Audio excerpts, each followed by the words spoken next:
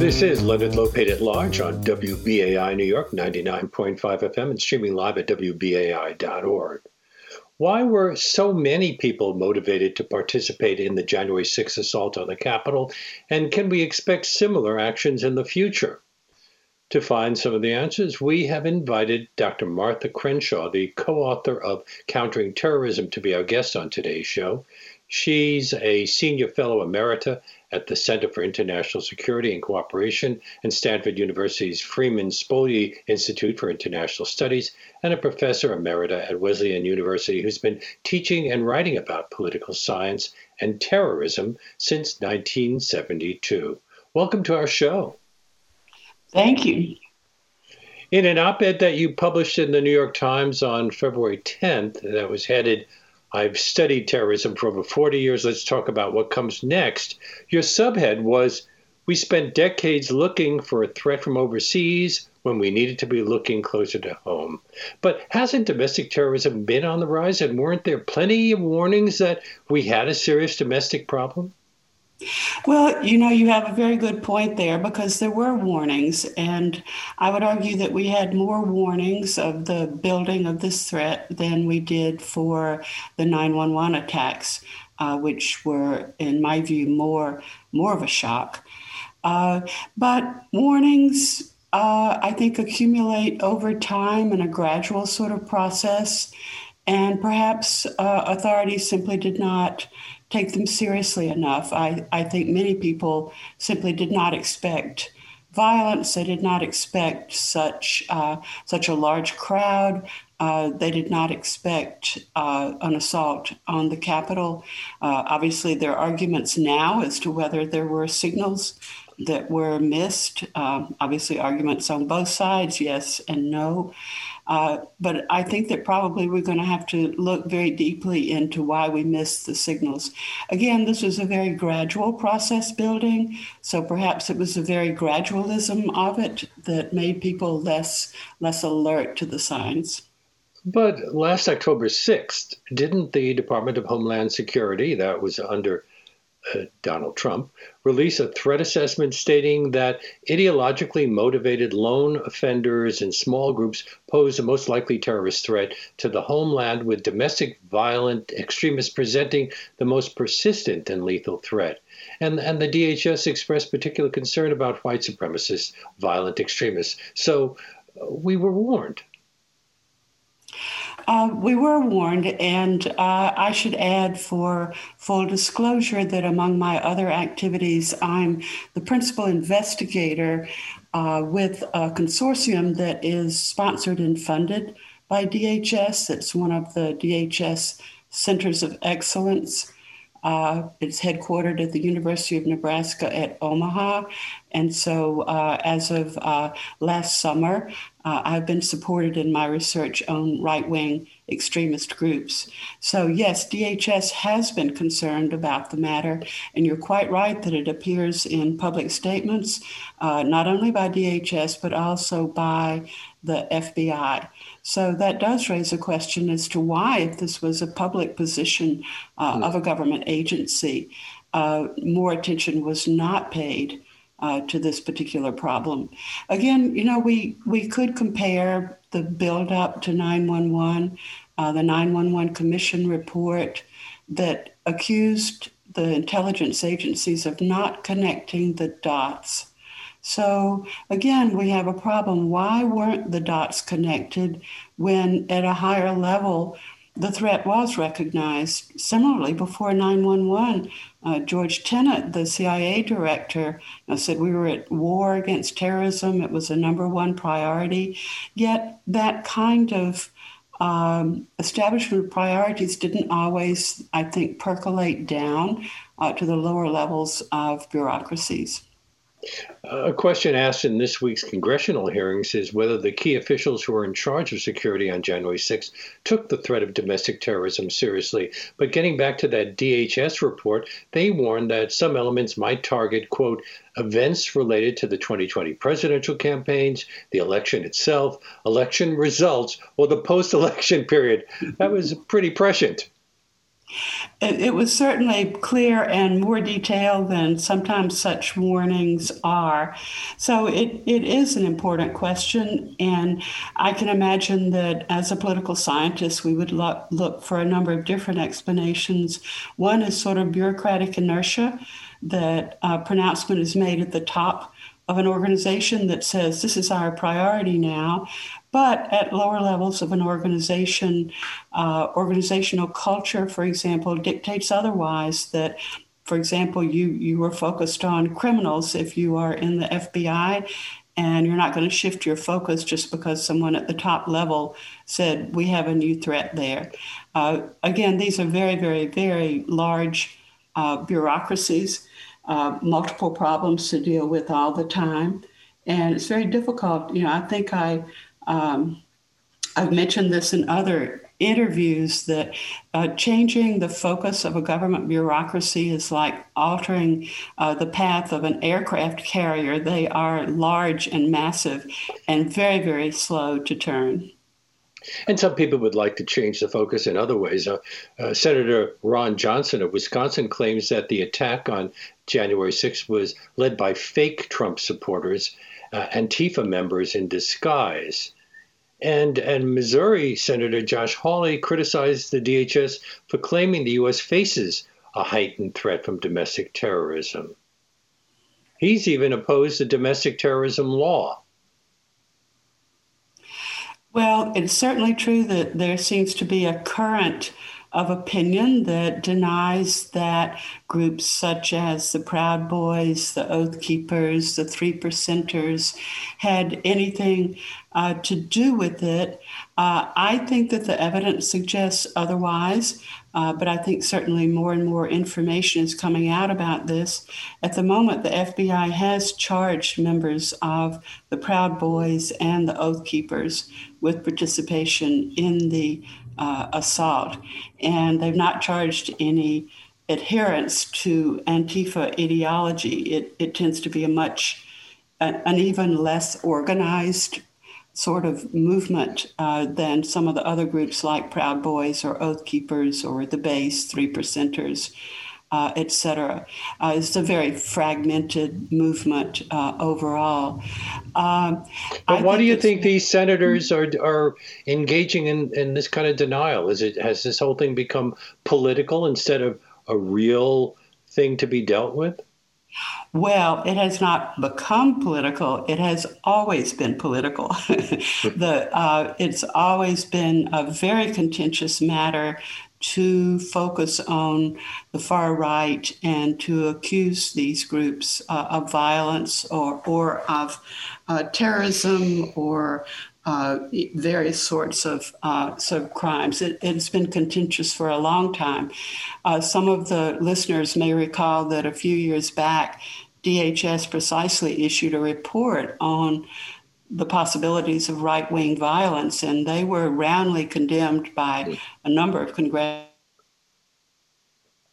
charge that the far right could be involved in political violence. So it's been contentious for quite a long time. So this is not exactly new. It may be more intense now. The divisions, I think we would say, are greater now than they have been. They've been the opinions have been growing wider and wider apart over the years. It's going to be very difficult to restore any kind of consensus on what the threat is. You've noted that from the 1970s to the 1990s, the U.S. experienced different kinds of domestic terrorism, from left-wing student activists, Puerto Rican separatists, anti-Castro Cubans, and also far-right militias. Now, most of those groups are gone, other than the far-right militias. So what's changed? Well, some of the causes behind these movements largely dissipated. In terms of the far left, you recall that was associated with the anti-war movement, anti-Vietnam War, associated with general student dissatisfaction and unrest, associated also with the rise of revolutionary movements in the developing world, in Latin America, the Palestinian movement. So there was a lot of identification of domestic leftists with what they regarded as revolutionary and nationalist heroes abroad. All of these sorts of motivating factors begin to fade away. The war is over. Reforms in universities in the United States, disillusionment with some of the violence by other actors abroad. So it all sort of began to fade away. In terms of nationalist groups, the Puerto Rican separatists and anti-Castro Cubans, these groups were largely wrapped up by the FBI. Similarly with some of the far left groups. So you had an FBI that was pretty efficient at basically just infiltrating them usually and bringing them to an end. And are they doing something similarly with the groups that we're seeing today? Yes, absolutely. They are. The infiltration levels. Of course, I don't know, and you don't know. Only the FBI knows until we find out afterwards when we read about it in trial records or indictments. But yes, I feel sure. I actually was just reading an account of a movement in Michigan some years ago. It was called the Hutari Group, and the leader, when he married his second wife, as it turns out, his best man was actually the FBI agent who had infiltrated the group. So yes, there is quite a lot of infiltration, which leads to a level of suspiciousness within these groups that often keeps them from being particularly cohesive as organizations. After 9/11, the focus shifted to combating global terrorist threats from Al-Qaeda and the Islamic State. But in the United States today, don't we actually have more violence committed by far-right groups than from groups associated with transnational Islamism?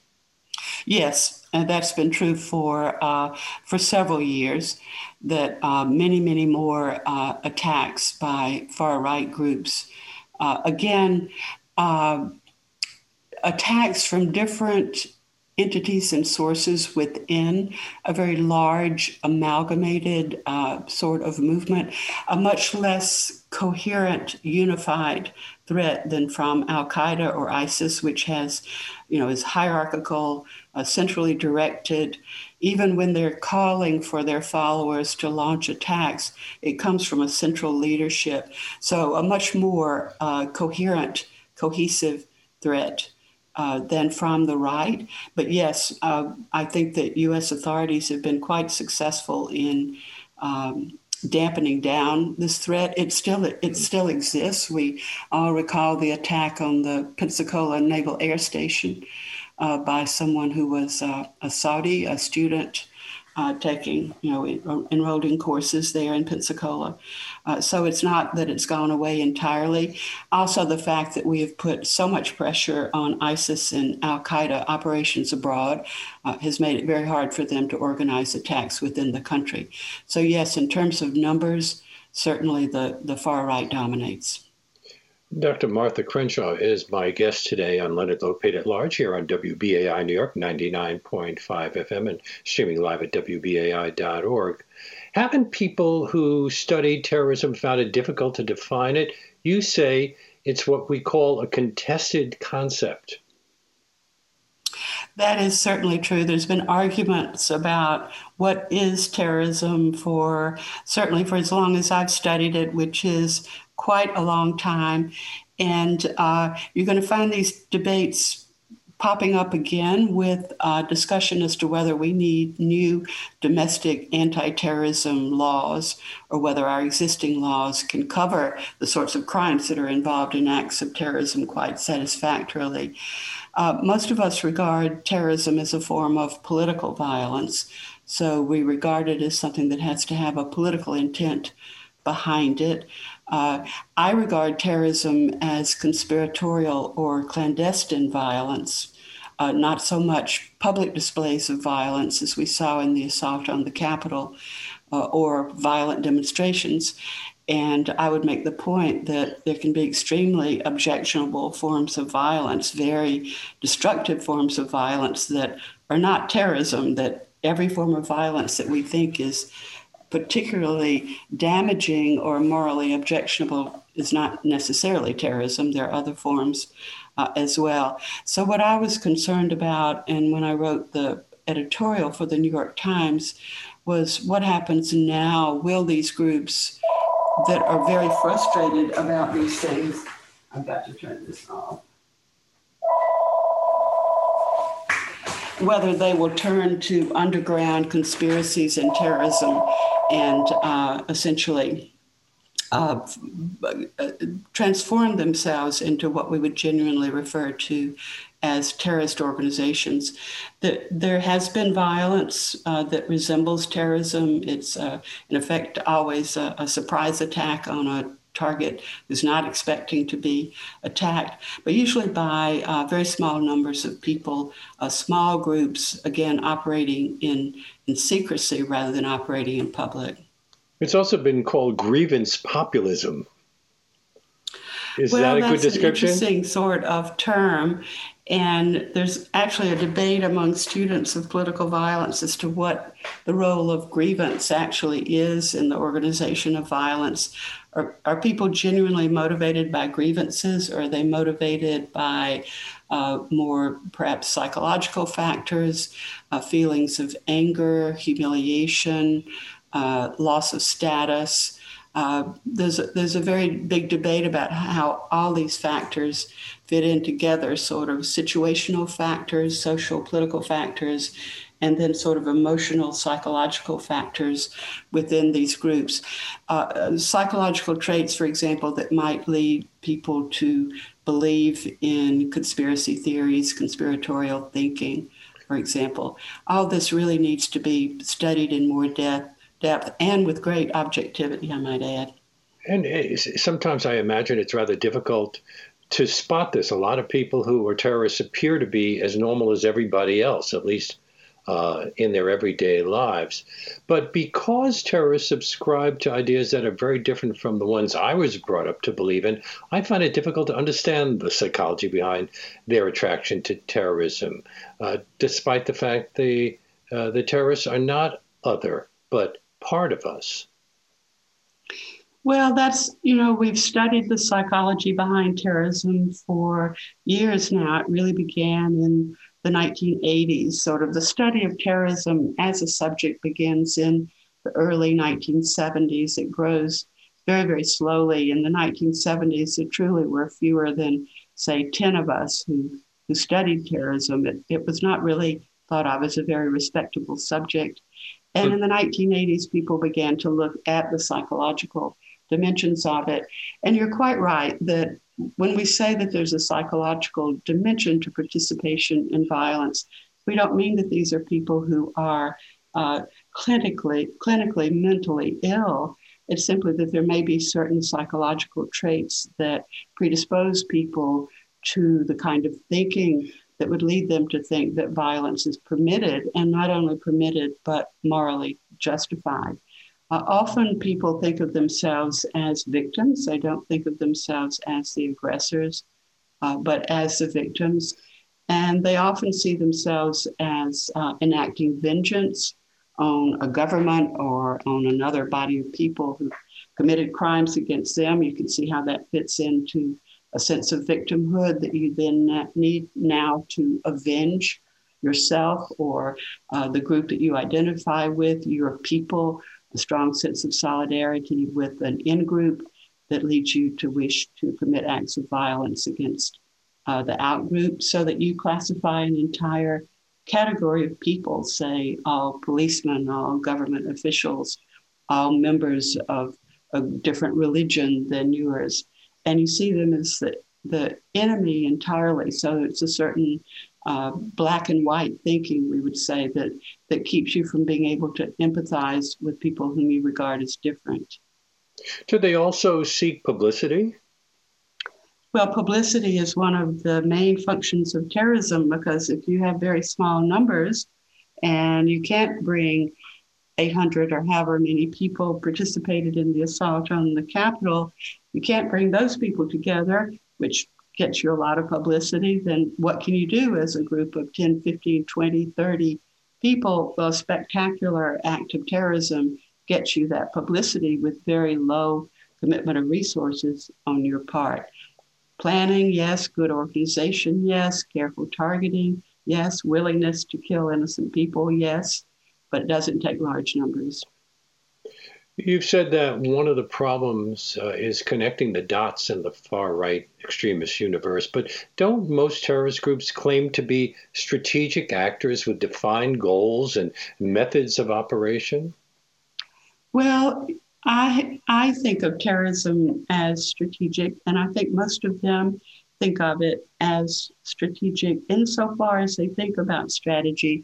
When I began to argue that these people were highly strategic and that being strategic did not mean that you might not have psychological qualities that might predispose you to the use of violence, but you could still think strategically. Other people who had studied these groups said they don't sit around plotting strategy. They're just focused on action, and they don't really plan very much ahead of time.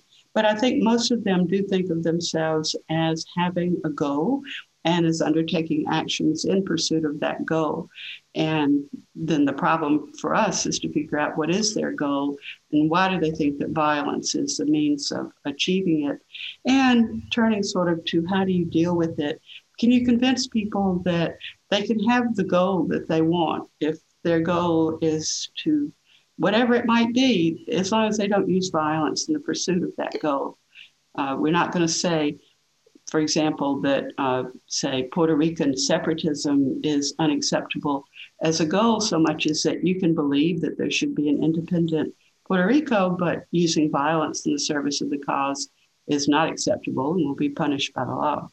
But it's also a way of attracting other people to your cause, isn't it?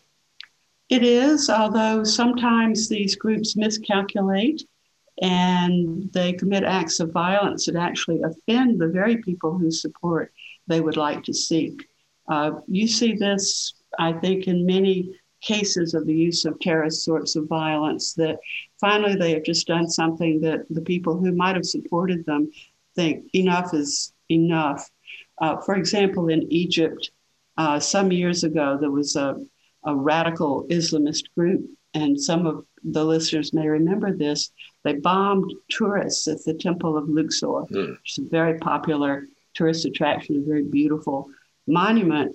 And the result was that people who were sort of sympathetic to them just turned off entirely, turned them into the authorities, because first of all, attacking tourists, innocent people, and second, it just decimated the Egyptian tourist industry, and a lot of people lost their livelihoods because of that attack on tourists. So they can certainly miscalculate and go too far. Why are there so many far-right extremist groups in this country? We have the Oath Keepers, the Proud Boys, the Three Percenters, the Base, the Rise Above movement, the Boogaloo Boys, the Wolverine Watchman Militia. It's surprising because don't they pretty much all agree on most of the same things? Well, actually, there are differences among them. For example, the Proud Boys, it tends to be all male, and it calls itself Western chauvinist. It says it's not white supremacist, that it's Western chauvinist. Other groups, such as the Oath Keepers, distinguish themselves by recruiting among police and military, usually former police. And their leader is a woman. Hmm? And the leader of the Oath Keepers is a woman. Yes, they have women in the Oath Keepers, very much so.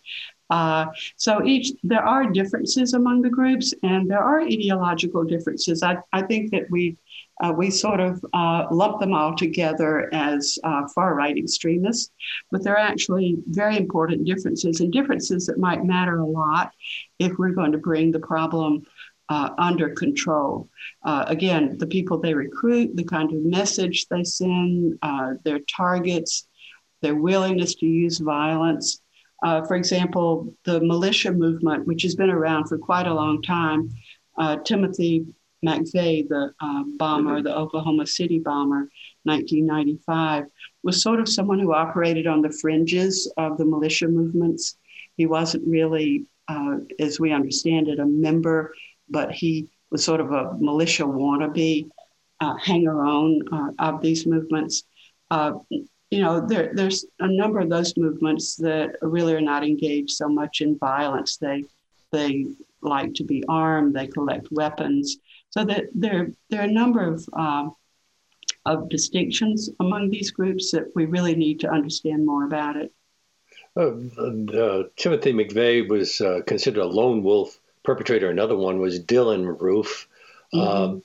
So do they express sense of connection to some of these groups? And yeah, well, I guess that's the question. You said that Timothy McVeigh did to some degree, but he wasn't a member. That's right. And that brings up an interesting question of how do we look at this problem of so-called lone wolves, and are they really lone wolves? In the case of McVeigh, he did have some Confederates. It was Terry Nichols, and he certainly hung around militia movement sorts of events, and I think probably could be said to have identified with them, even though perhaps they didn't trust him. He wasn't a very active member of these groups. Then you have people like Dylan Roof and others like him in New Zealand, in Norway, other countries, who get their information from the internet, who post manifestos on the internet as a way of communicating with other people and recruiting supporters. And so what they're trying to do is to inspire imitation. So to say that these people are entirely lone wolves, when they are inspired by what other people have done and inspired by propaganda that they access on the internet, they're really not so lone at all. And they think of themselves as being part of a larger movement. The same thing can be said for people like Omar Mateen, the Orlando shooter. And he was not directed by ISIS or Al-Qaeda, but he thought of himself as acting in their name and on their behalf. So and these groups have deliberately called for lone wolves, quote unquote, to act. Anybody who can is called on to act. So you can't say that they really were alone. I think they're quite different from, for example, the Unabomber, Ted Kaczynski, who I think of as genuinely a lone wolf without support, without a larger movement that he identified with. You said that the various groups do have differences. Have there been struggles for power within these far-right white supremacist and neo-Nazi groups?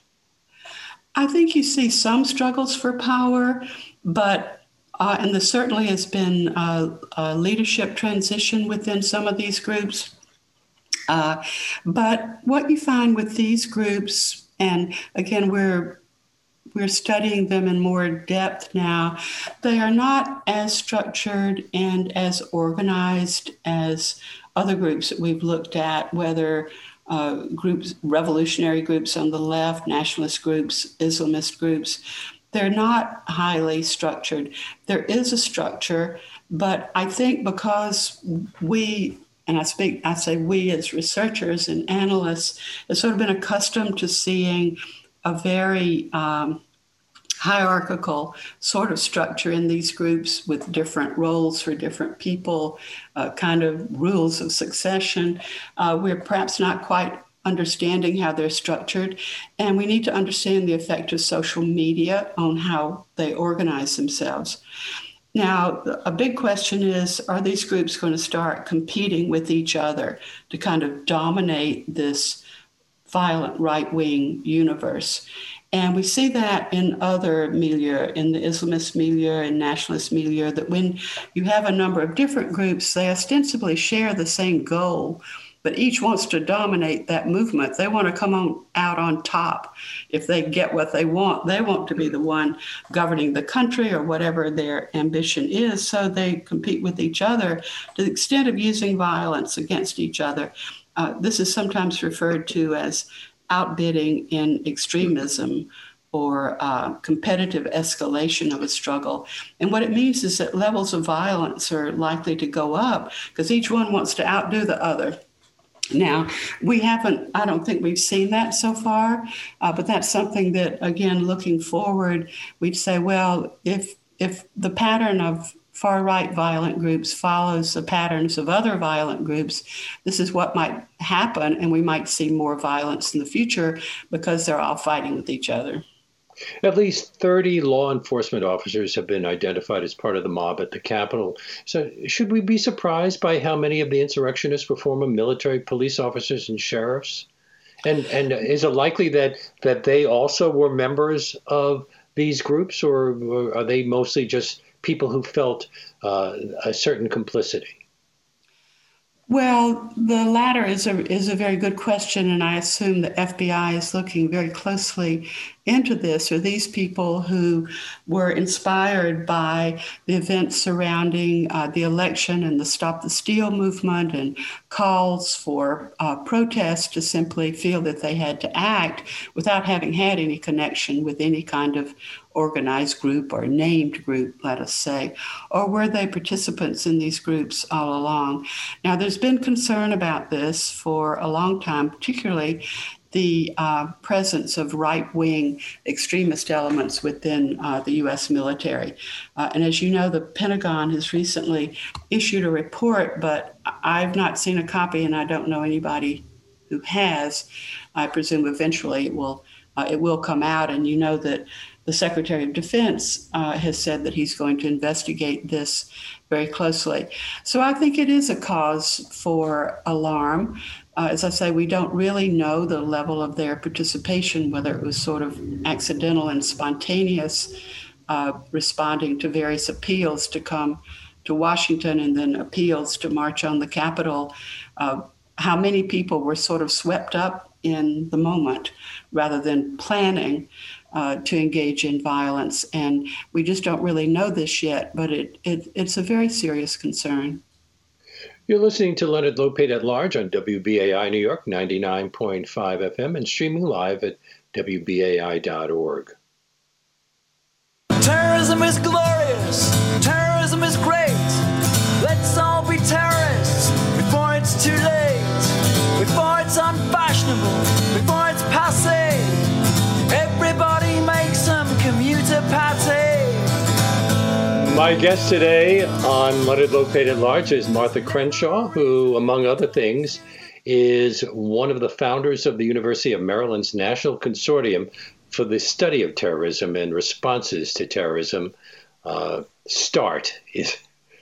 And I think that part of the problem is that one of the things that makes all of this so fascinating is that that these people don't feel like the rest of us. But is the Second Amendment a major connection for so many of them? Because you point out that the easy availability of weapons in the United States increases the risk of terrorism. And haven't terrorist groups in other democracies had to scramble to find weapons, as with the Irish Republican Army in Northern Ireland, which had to resort to getting arms from Libya?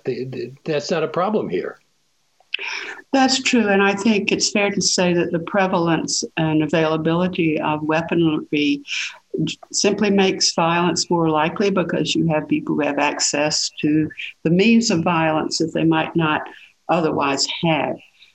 That's not to say that these sorts of groups and individuals can't be extremely inventive in building bombs or stealing weapons or smuggling weapons.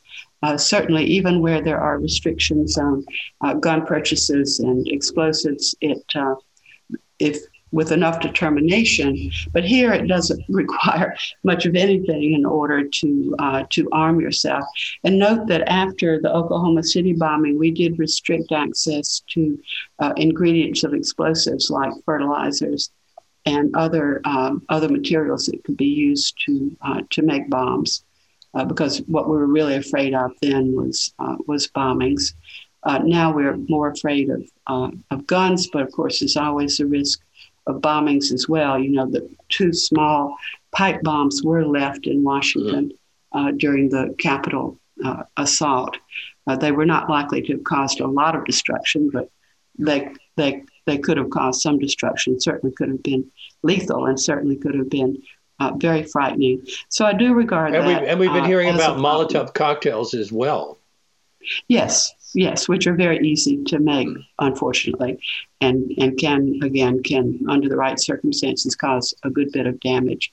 There can be all kinds of weapons that can be used in these sorts of circumstances. But you also referred to the fact that defense of the Second Amendment is part of one of the motivating forces behind the formation of these groups and behind their various protests. They seem to feel that their weapons are going to be taken away from them, and that they have to defend their right to have these weapons, and that in some cases this does provide a motive for violence. And that argument about the Second Amendment, of course, has been going on for quite some time, and it just now has become part of sort of this building crisis that, again, has been gradually building for some time, that perhaps we simply didn't realize that it would erupt in this kind of crisis. You cite the political scientist Ian Lustig, who described one form of terrorism as solipsistic violence intended to excite the faithful, but not terrorize the enemy. So it's kind of like publicity. Yes.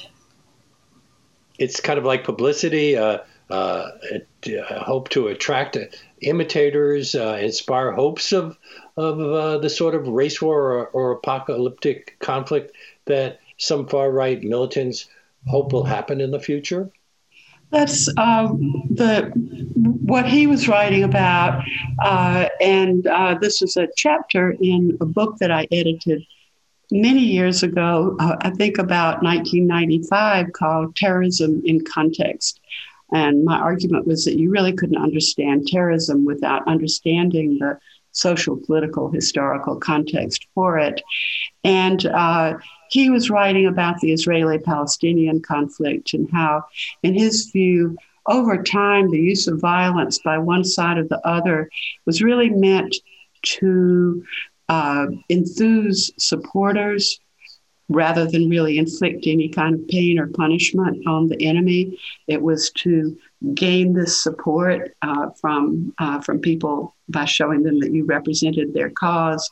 And that his argument was that as long as that was the purpose of violence, it really was inner-directed, that it would be very difficult to bring it to an end. But when violence becomes more strategic, it might be possible to bring a conflict to an end.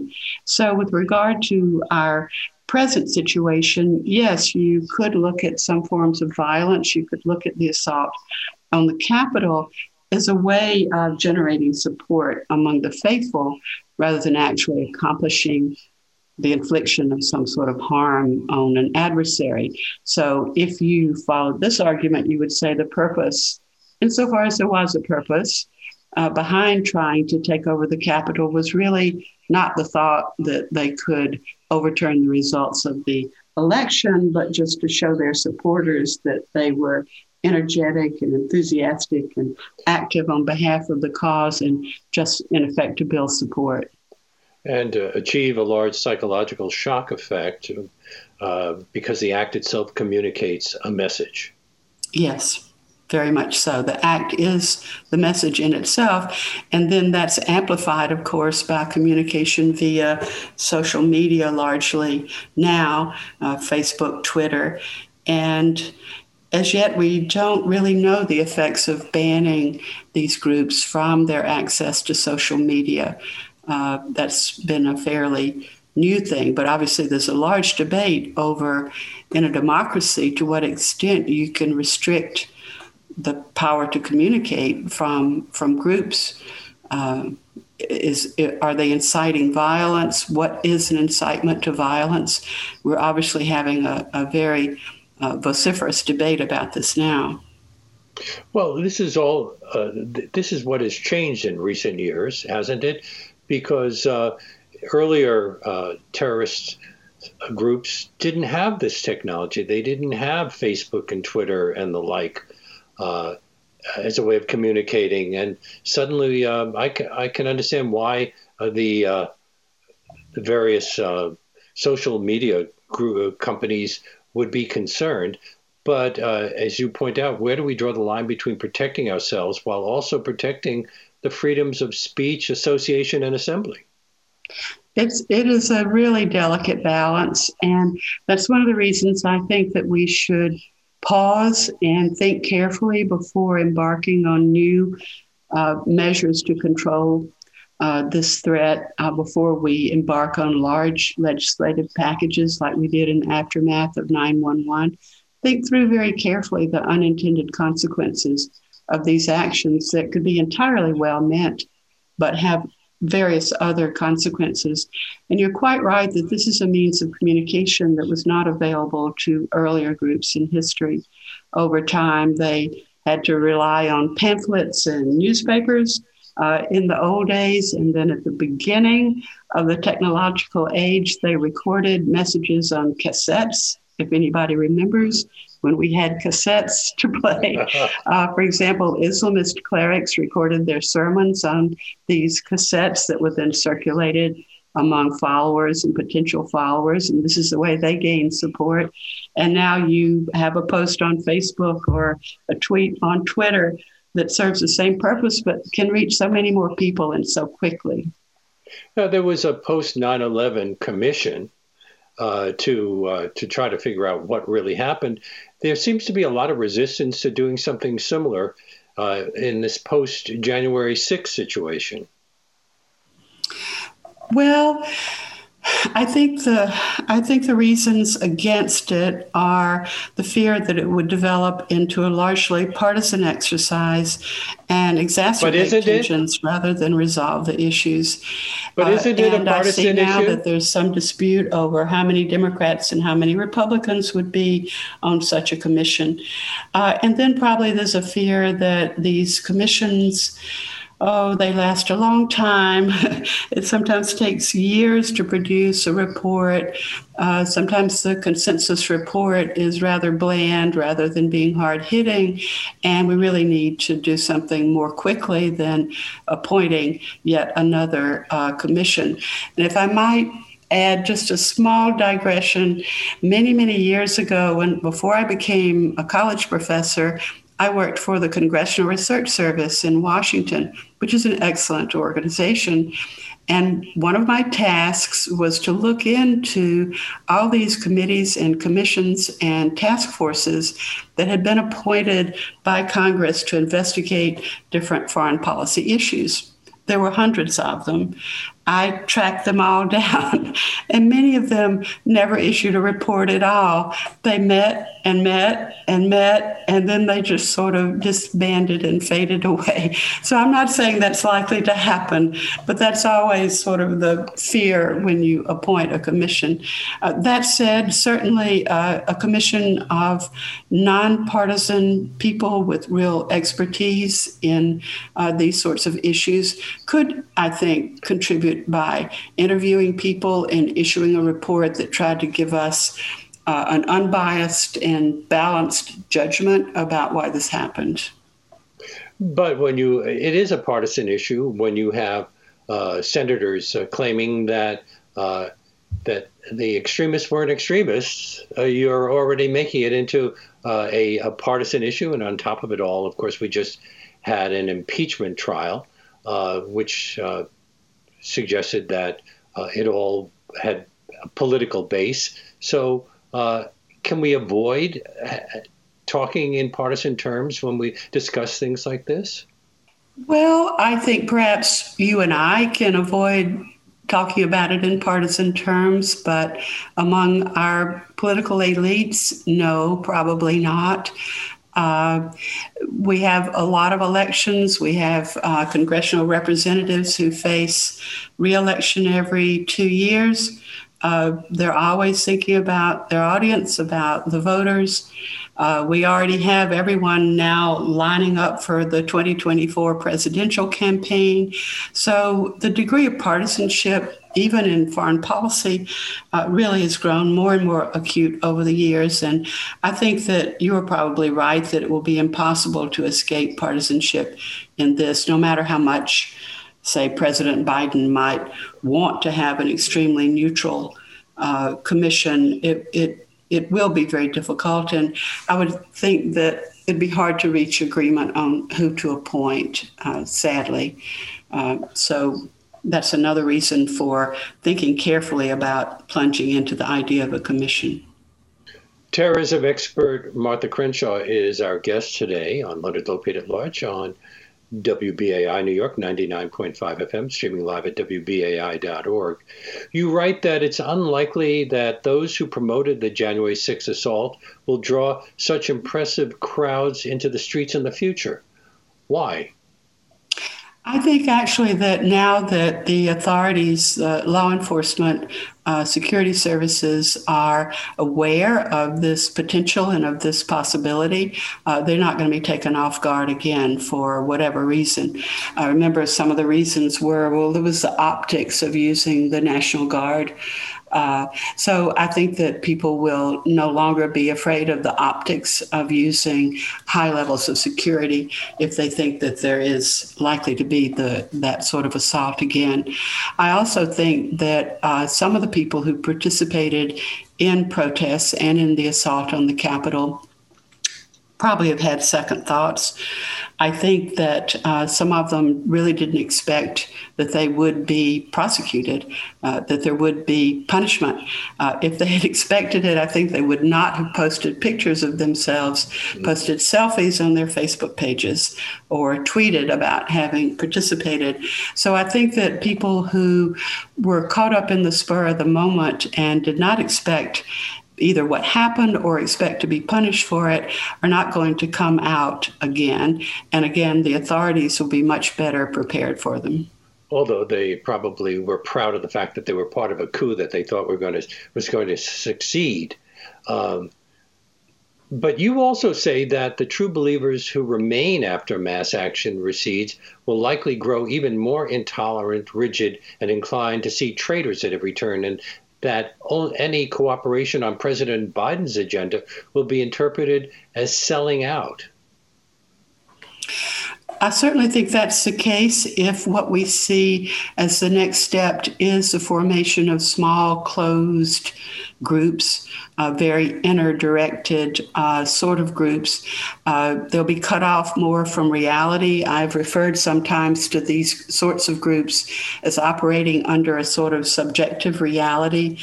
Their contact with the outside world or with people who disagree with them would be very sharply limited. So they and people, the ones who are left, if they feel that they've been betrayed by other people who joined them at protests and at the Capitol, and now those people have given up or have compromised, then the people who are left feel even more persecuted in effect. And I don't want to use the term paranoia because that's a psychiatric term, but they begin to depend on each other for information, for emotional support.